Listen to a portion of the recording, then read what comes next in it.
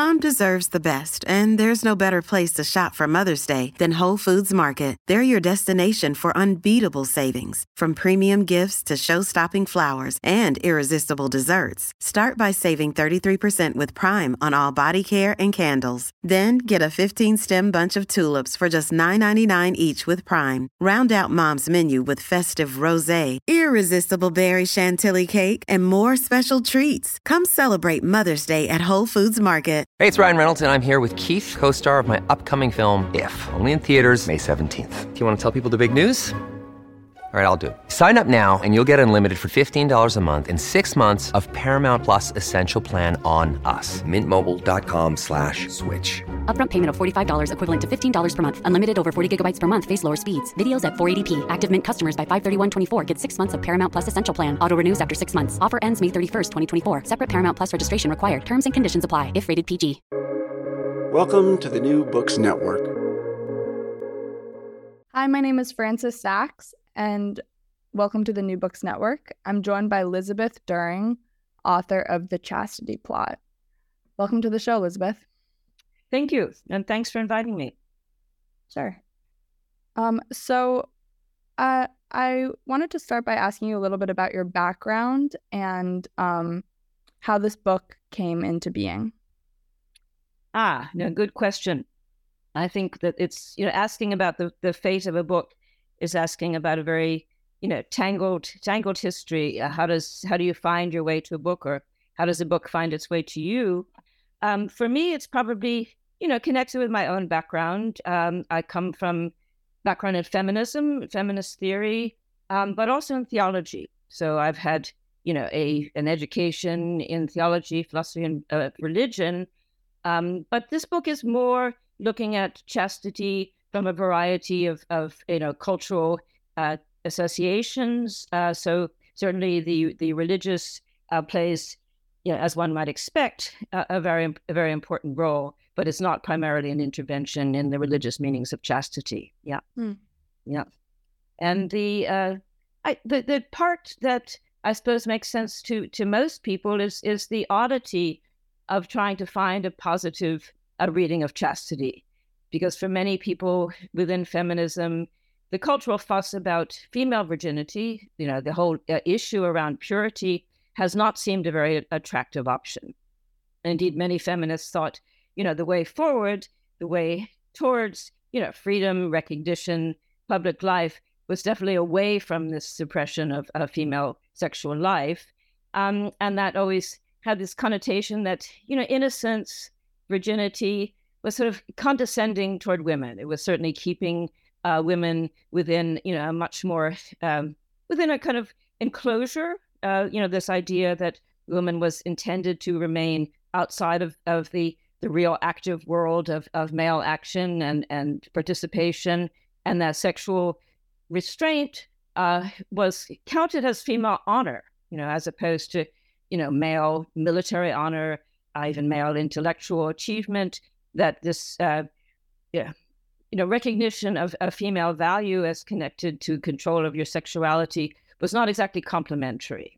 And that provoked me. I was, curious as to the other history of chastity, where chastity was aligned with power, with a kind of spiritual power, but also, a form of independence, a way of opting out of the more traditional plot for women's lives, which had to do with marriage, domesticity, child rearing. Yeah. So that's probably the beginning of it, the kind of the motivation. So as someone who has worked in feminism, was chastity something that you also looked down upon as you went through your studies, or was there a moment where it kind of came to be something more interesting to you? I think it's ambivalent. I can certainly see the role it played in female subordination, and the this rather curious idea that the woman's body is at its most powerful, its most magical, its most admirable when it's untouchable. When it doesn't act at all, when it's passive, and that was provocative. That was certainly the poisonous side of chastity. But on the other hand, there's this tradition which I know about from my background in theology, where chastity was a kind of almost a form of athletic achievement, a way of struggling against the body, a kind of ambition. And certainly the, initial role of chastity, of sexual renunciation among the early Christians in the first, 5 or 6 centuries, probably was more a promise for male ascetics, for men who wanted to follow a more difficult and challenging path, who wanted to distinguish themselves from the norm and from the commonplace, and enter this competition for the higher rewards. And women were always part of it, but most of the exhortations to chastity in early Christianity were intended toward men. So that the different histories, the different gendered histories of chastity is certainly part of the story I wanted to tell. So, kind of true to its name, the plot. Mm-hmm. The organization I found of the book itself follows a pretty neat and satisfying chronological path through the history of chastity. So I was hoping we could start kind of at the beginning, maybe not the beginning of chastity period. I guess we don't really know in pre-antiquity practices, but at the beginning of chastity that we know about. Can you talk about how it came to be? Yeah, because there is something peculiar about this moment in late antiquity when Christianity is forming as a cult and as a new religion, and the way it did distinguish itself from pagan, from Greco-Roman morality and values. And this was certainly noticed, that the Christians were doing something different. It was highly valuable in all societies, Greek, Roman, Babylonian, Hebrew, for people to, have a certain restraint in their sexual lives. That was, there's always been a kind of valuation of modesty, of being able to control your erotic desires rather than having them control you. But the Christians added this other, this very strange aspiration to this idea of living as if you could be free from sexuality, free from marriage, no longer part of the game, which is to continue society, to keep the human race going. That they brought in this rather radical idea that maybe just bring it to an end. Maybe history is waiting for its exit clause. And that saying no to sex is also saying no to sexual reproduction. So this is the controversial part of early Christianity that kind of later praise of chastity has been rather nervous about. That, if you take it seriously, if you follow it to its conclusion, an embrace of sexual renunciation really does mean a kind of death to the species. And how can that be positively valued? So that provoked me. That was certainly, a very strange idea. So this transition from, late ancient ideals of moderation, right? Restraint, temperance, prudence, being rational in your life, gets, rather strongly, transgressed and indeed violated by this new message, this message of total renunciation, and what that could mean for the human self. So that's the first moment. Yeah. Where did that transition come from? Why was that an appealing ideal to early Christians? The kind of bias against sex wasn't exactly unique to the Christians. It existed in other, ascetic communities, and among, say the late ancient sage was somebody who could determine for themselves how they would live, and often, lead, a celibate life, or a life of say restraint in eating and drinking, even in engaging in, the kind of normal social activities, and concentrate on spiritual improvement. So this idea of a withdrawal into the contemplative life, that was certainly pre-Christian, and the Christians, took that on board. They were able to absorb this kind of rather beautiful idea of the purely contemplative self, and then add this twist, which I think did change the whole history of the chastity plot.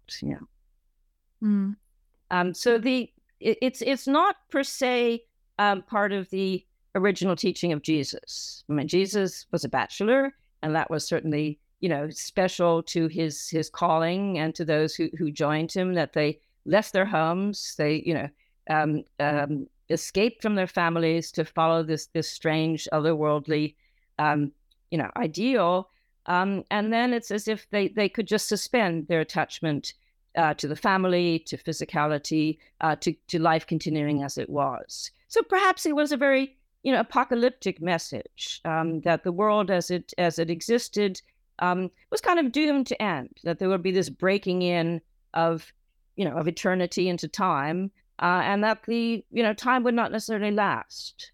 So I think the turn against sexuality was can't be looked at apart from the turn against marriage and the family. And I think early Christians stood out as strange and as radical because they seem to want to emancipate themselves from social continuation, to live in the light of a new world, a new dispensation, a new future. So was sexuality central to Christian dogma at its inception, or was that something that early Christians kind of adopted in order to differentiate themselves from the Romans that were living so close? Living amongst. I don't think it was, a dogma at all. I think it was part of these unusual practices of living in brotherhoods, and then sometimes living in sisterhood brotherhoods, as if sexual difference didn't obtain, as if you could go beyond gender, and that was a pretty radical expectation. So a few model careers of the monk, of the inhabitant of the desert, of those who went off to live either in tiny communities or to live in caves, or just to wander, to lead a rather nomadic life without settling down back into social communities. And that couldn't last. I mean, that was, an extreme but rather temporary moment in at least the life of the majority of Christians. It remained as a choice for the clergy, for those who were the elite, the exclusive, unusual people. But ordinary Christians, were going to go on marrying. They were going to be like ordinary Greeks and Romans. And so for them, this new teaching about the dispensability of sexuality had to be tempered. It had to be changed. So a lot of Christian doctrine, over the long period in which virginity was certainly considered, the highest vocation, had to mediate between these two poles, towards the family, towards reproduction, towards perhaps giving a place to marriage, even ultimately making marriage a sacrament, and this otherworldly, uncanny ideal that you could, jump out of your skin, out of your reality, into some other place, and that was the place of the chaste, the kind of making a martyr of your own body, and what I call the eunuch, including all the negative implications of the eunuch. And the Greeks and Romans and the Jews at the time would have been horrified by this idea. To be a eunuch was definitely to be very low on the in the social ladder. So to make that valuable was provocative. You said that the early Christian chastity was maybe even more associated with masculinity than it was with femininity. Mm-hmm. Were there any? Is the idea of eunuch, is that a gendered term? It certainly sounds it, doesn't it?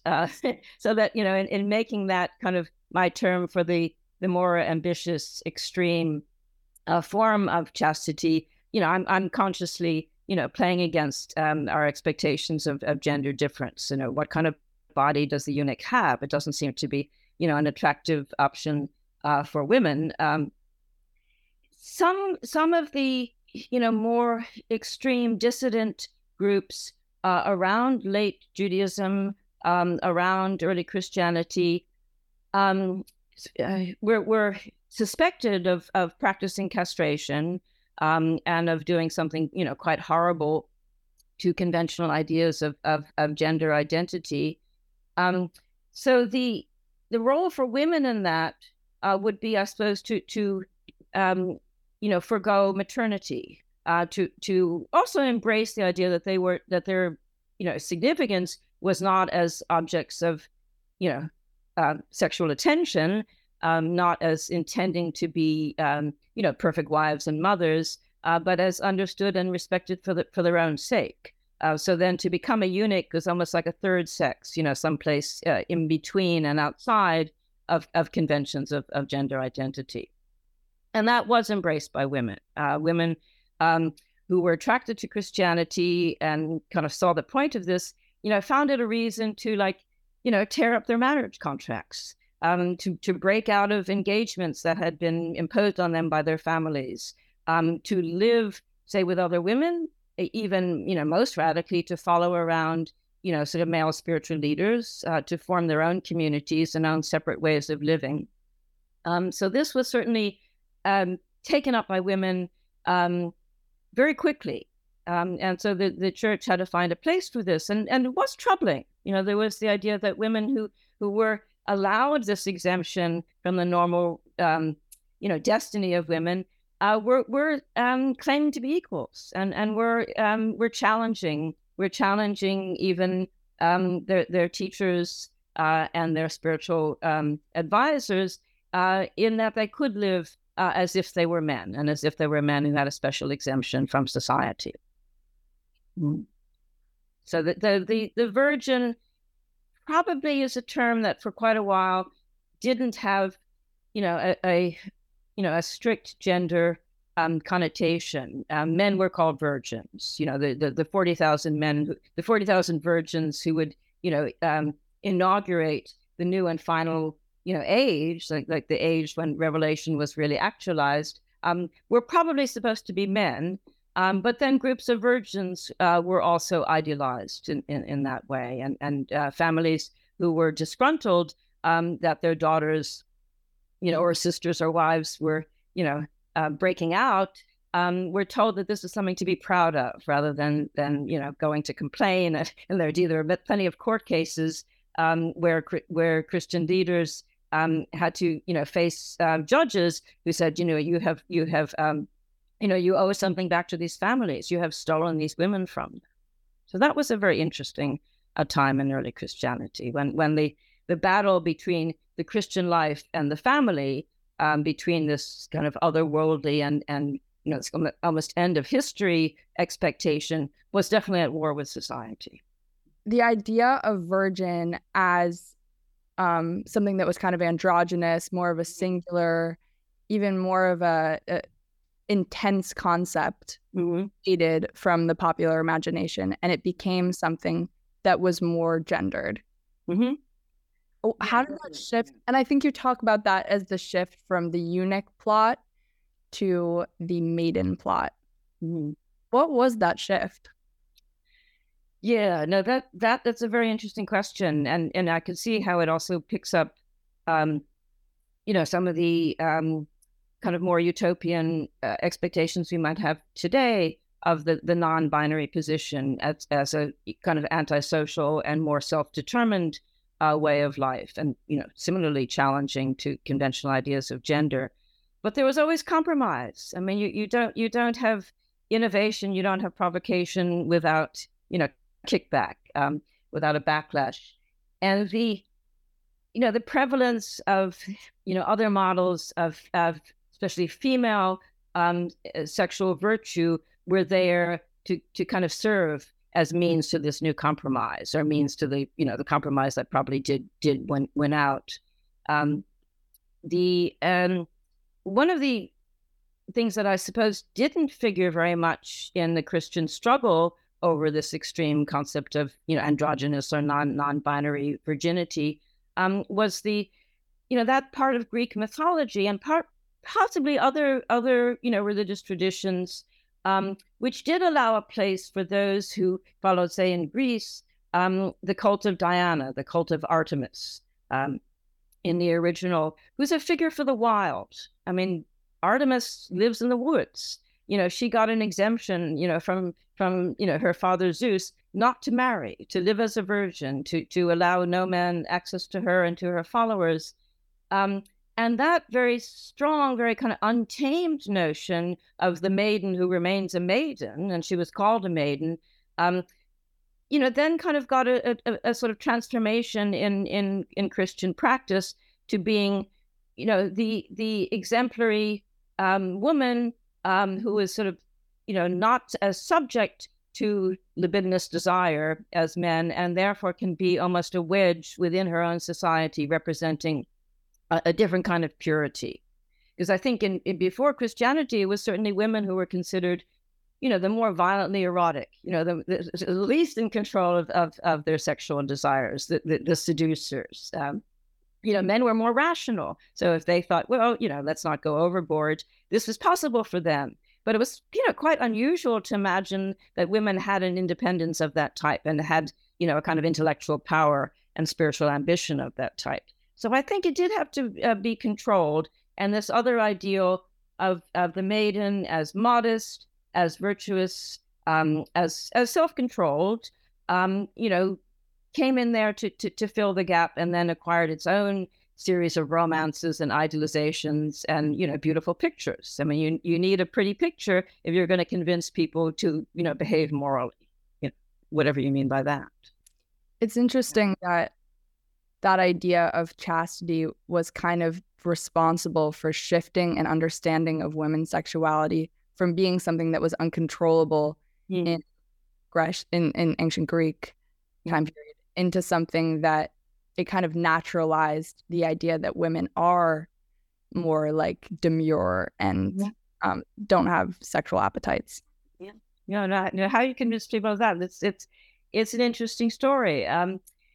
It both, led to this idea, especially in the 19th century, a kind of European ideal, and perhaps in many other places, that it was easier for women to exercise restraint, and therefore their modesty was valuable, and they would be the leaders in any campaign of reform, rehabilitation, protection of the family, protection of children, fight against sexual crimes, against promiscuity, against commercial sex. So women get, almost solicited into representing this and representing a kind of, social unease with unbridled eros, a kind of as if the libido was weaker in them. And, this is what I think we really have inherited, this assumption that, male desire, is just naturally more intense, untrammeled, indiscriminate, but women bring this kind of order and restraint to it. So that was a kind of a positive, if you like, narrative that women within Christian culture were given as their model, as their way to become exemplary, as their way to be special, distinct, and beautiful. And then they were given, images probably from a different tradition, which I talk about in the book, the pastoral tradition, that women are, sweeter, more gentle, more removed from the cut and thrust of, both commercial life and military life, and they can be this retreat. They can be this kind of idyllic place where men go to relax and get away from the force and competition and rivalry of regular life.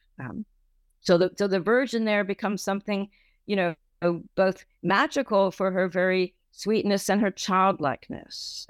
So this other idealization of the virgin as kind of the survival of the child has played a pretty strong part in this culture of valuing chastity. Within that pastoral aesthetic, is the goal of virginity still spiritual exaltation? Or is it more secular? Is it more about marriage and being a valuable, like a desirable object for marriage? Yeah, that's I suppose is the lament of my book in a way. If it has a regret, it's the decline of the sacred, ambitious aspect of chastity, in favor of this, more accommodating, more passive association of chastity with modesty, with a kind of unknowing innocence that could be, could be ideal femininity, that the woman never grew up to the same extent. And that would never have been part of the original Christian message. That I think you can, if you're going to blame somebody, you can't blame St. Augustine and St. Paul. It's a secular ideal, and if you like, an ancient myth. How has that ideal been reinforced throughout literature, in medieval literature or modern literature? I mean, you get these chivalric romances, all these stories about knights whose purpose in life is to go save virgins, and virgins somehow have gotten lost.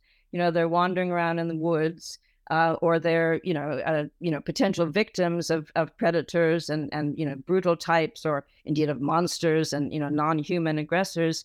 And knightly virtue is to both respecting the purity of virginity, but having this great satisfaction of being able to save these innocent, childlike women, and to protect them from perhaps their own sexuality as well as anything else.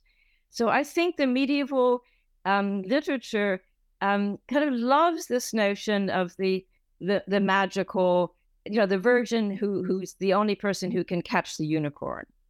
The virgin is the person who can walk through, this, enchanted, diabolical world, and remain intact, kind of remain just exactly what she is and nothing else. So there's a kind of integrity there, which is the positive side of that, and goes along also with the way, medieval, romantic mythology tried to turn the sublimation of erotic love into a virtue for men as well.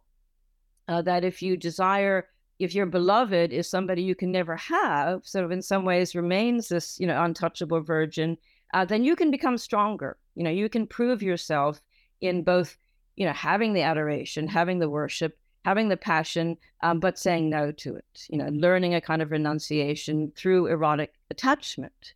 So the woman remains desirable, beautiful, perfect. We maintain the objectification of the female body and female sexuality, but it turns out to be a compliment to the men who can look on this and yet say no to themselves, say no to their desire. So that kind of, almost a secular sort of asceticism becomes part of a literary tradition. Do you feel like that serves to even further abstract women's sexuality? Because it's not something that, it becomes something that's not even, it doesn't even have any solidity to it. Like, it's not like it's something that women are either denying to their suitors or like overwhelming them with. It's something that is never even going to come about. The chivalrous males never get to come in contact with the females. And the more elusive or aloof or unattainable a female is in these stories, the more valuable she is. Yeah, no, I think that's left a quite disturbing legacy. I mean, if you like, the double standard, or the virgin whore correlation that we've suffered with a lot is part of it. And you put that very well. I think it's an abstraction. It's an ideal of disembodiment at the same time that this is kind of highly endowed with sexual allure.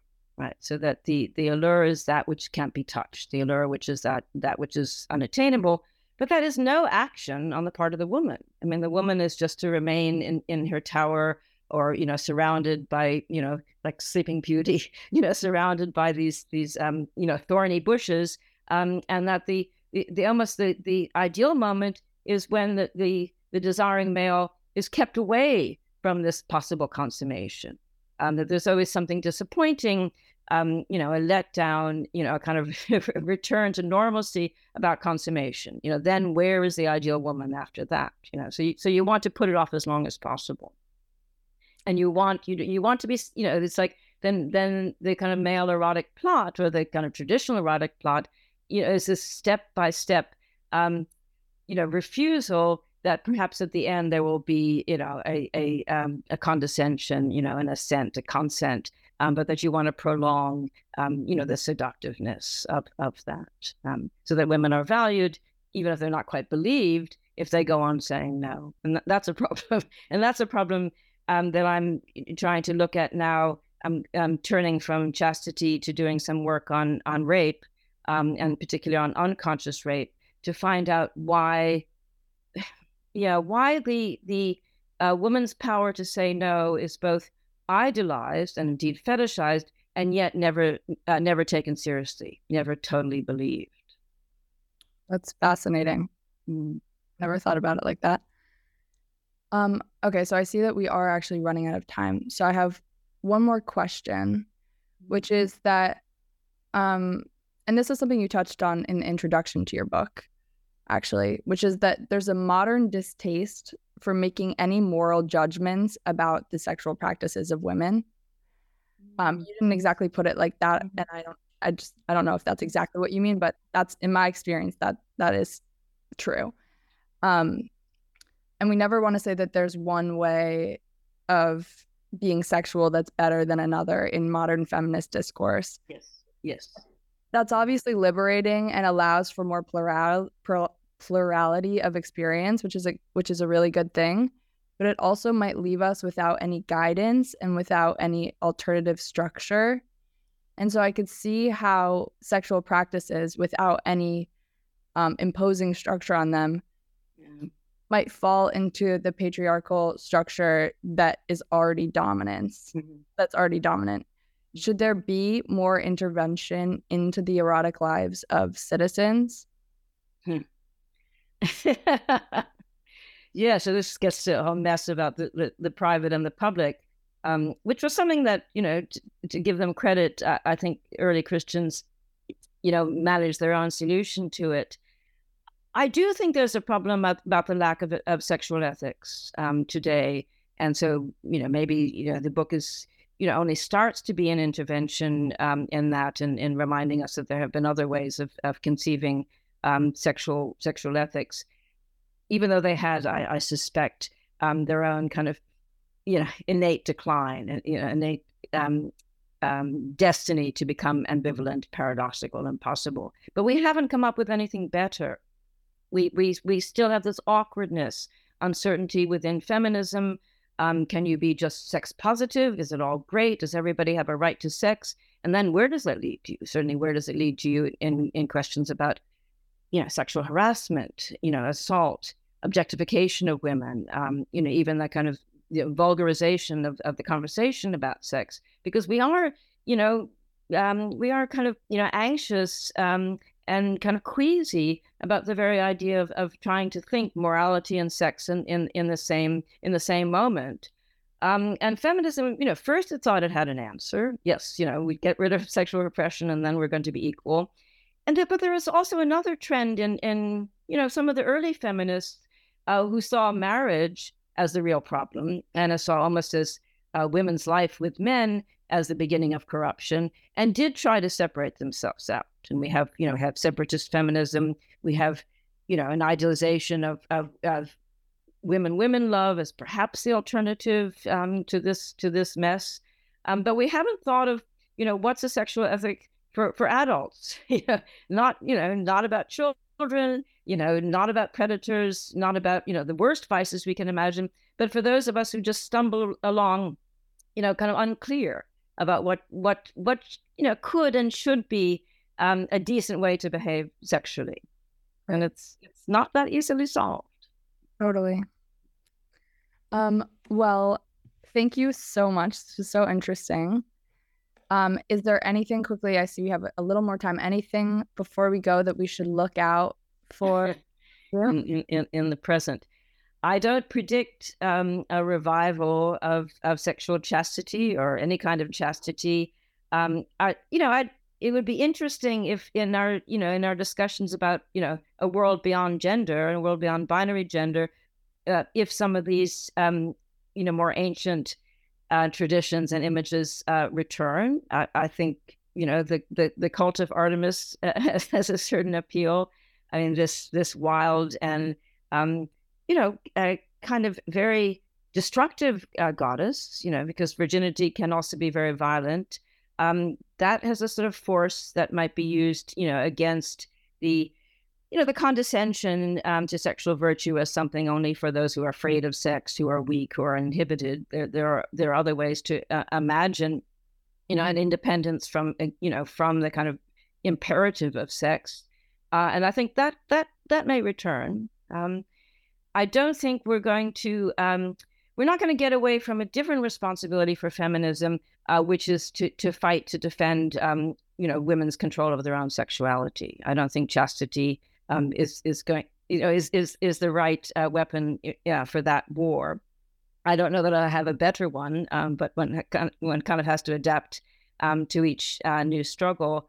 But I do look forward to, one other thing is perhaps getting rid of this sort of blanket condemnation of the Christian tradition as the villain in the history of feminism and the villain in the history of sexuality. I think Foucault has helped a bit to make us see that differently, especially like in the last couple of volumes of his history of sexuality, and also the Greco-Roman notions of temperance, of self-ownership, of a kind of more contemplative attitude towards sexuality, where sexuality is not just considered something, wild or bestial, but something that, is part of life, but not the be all and end all.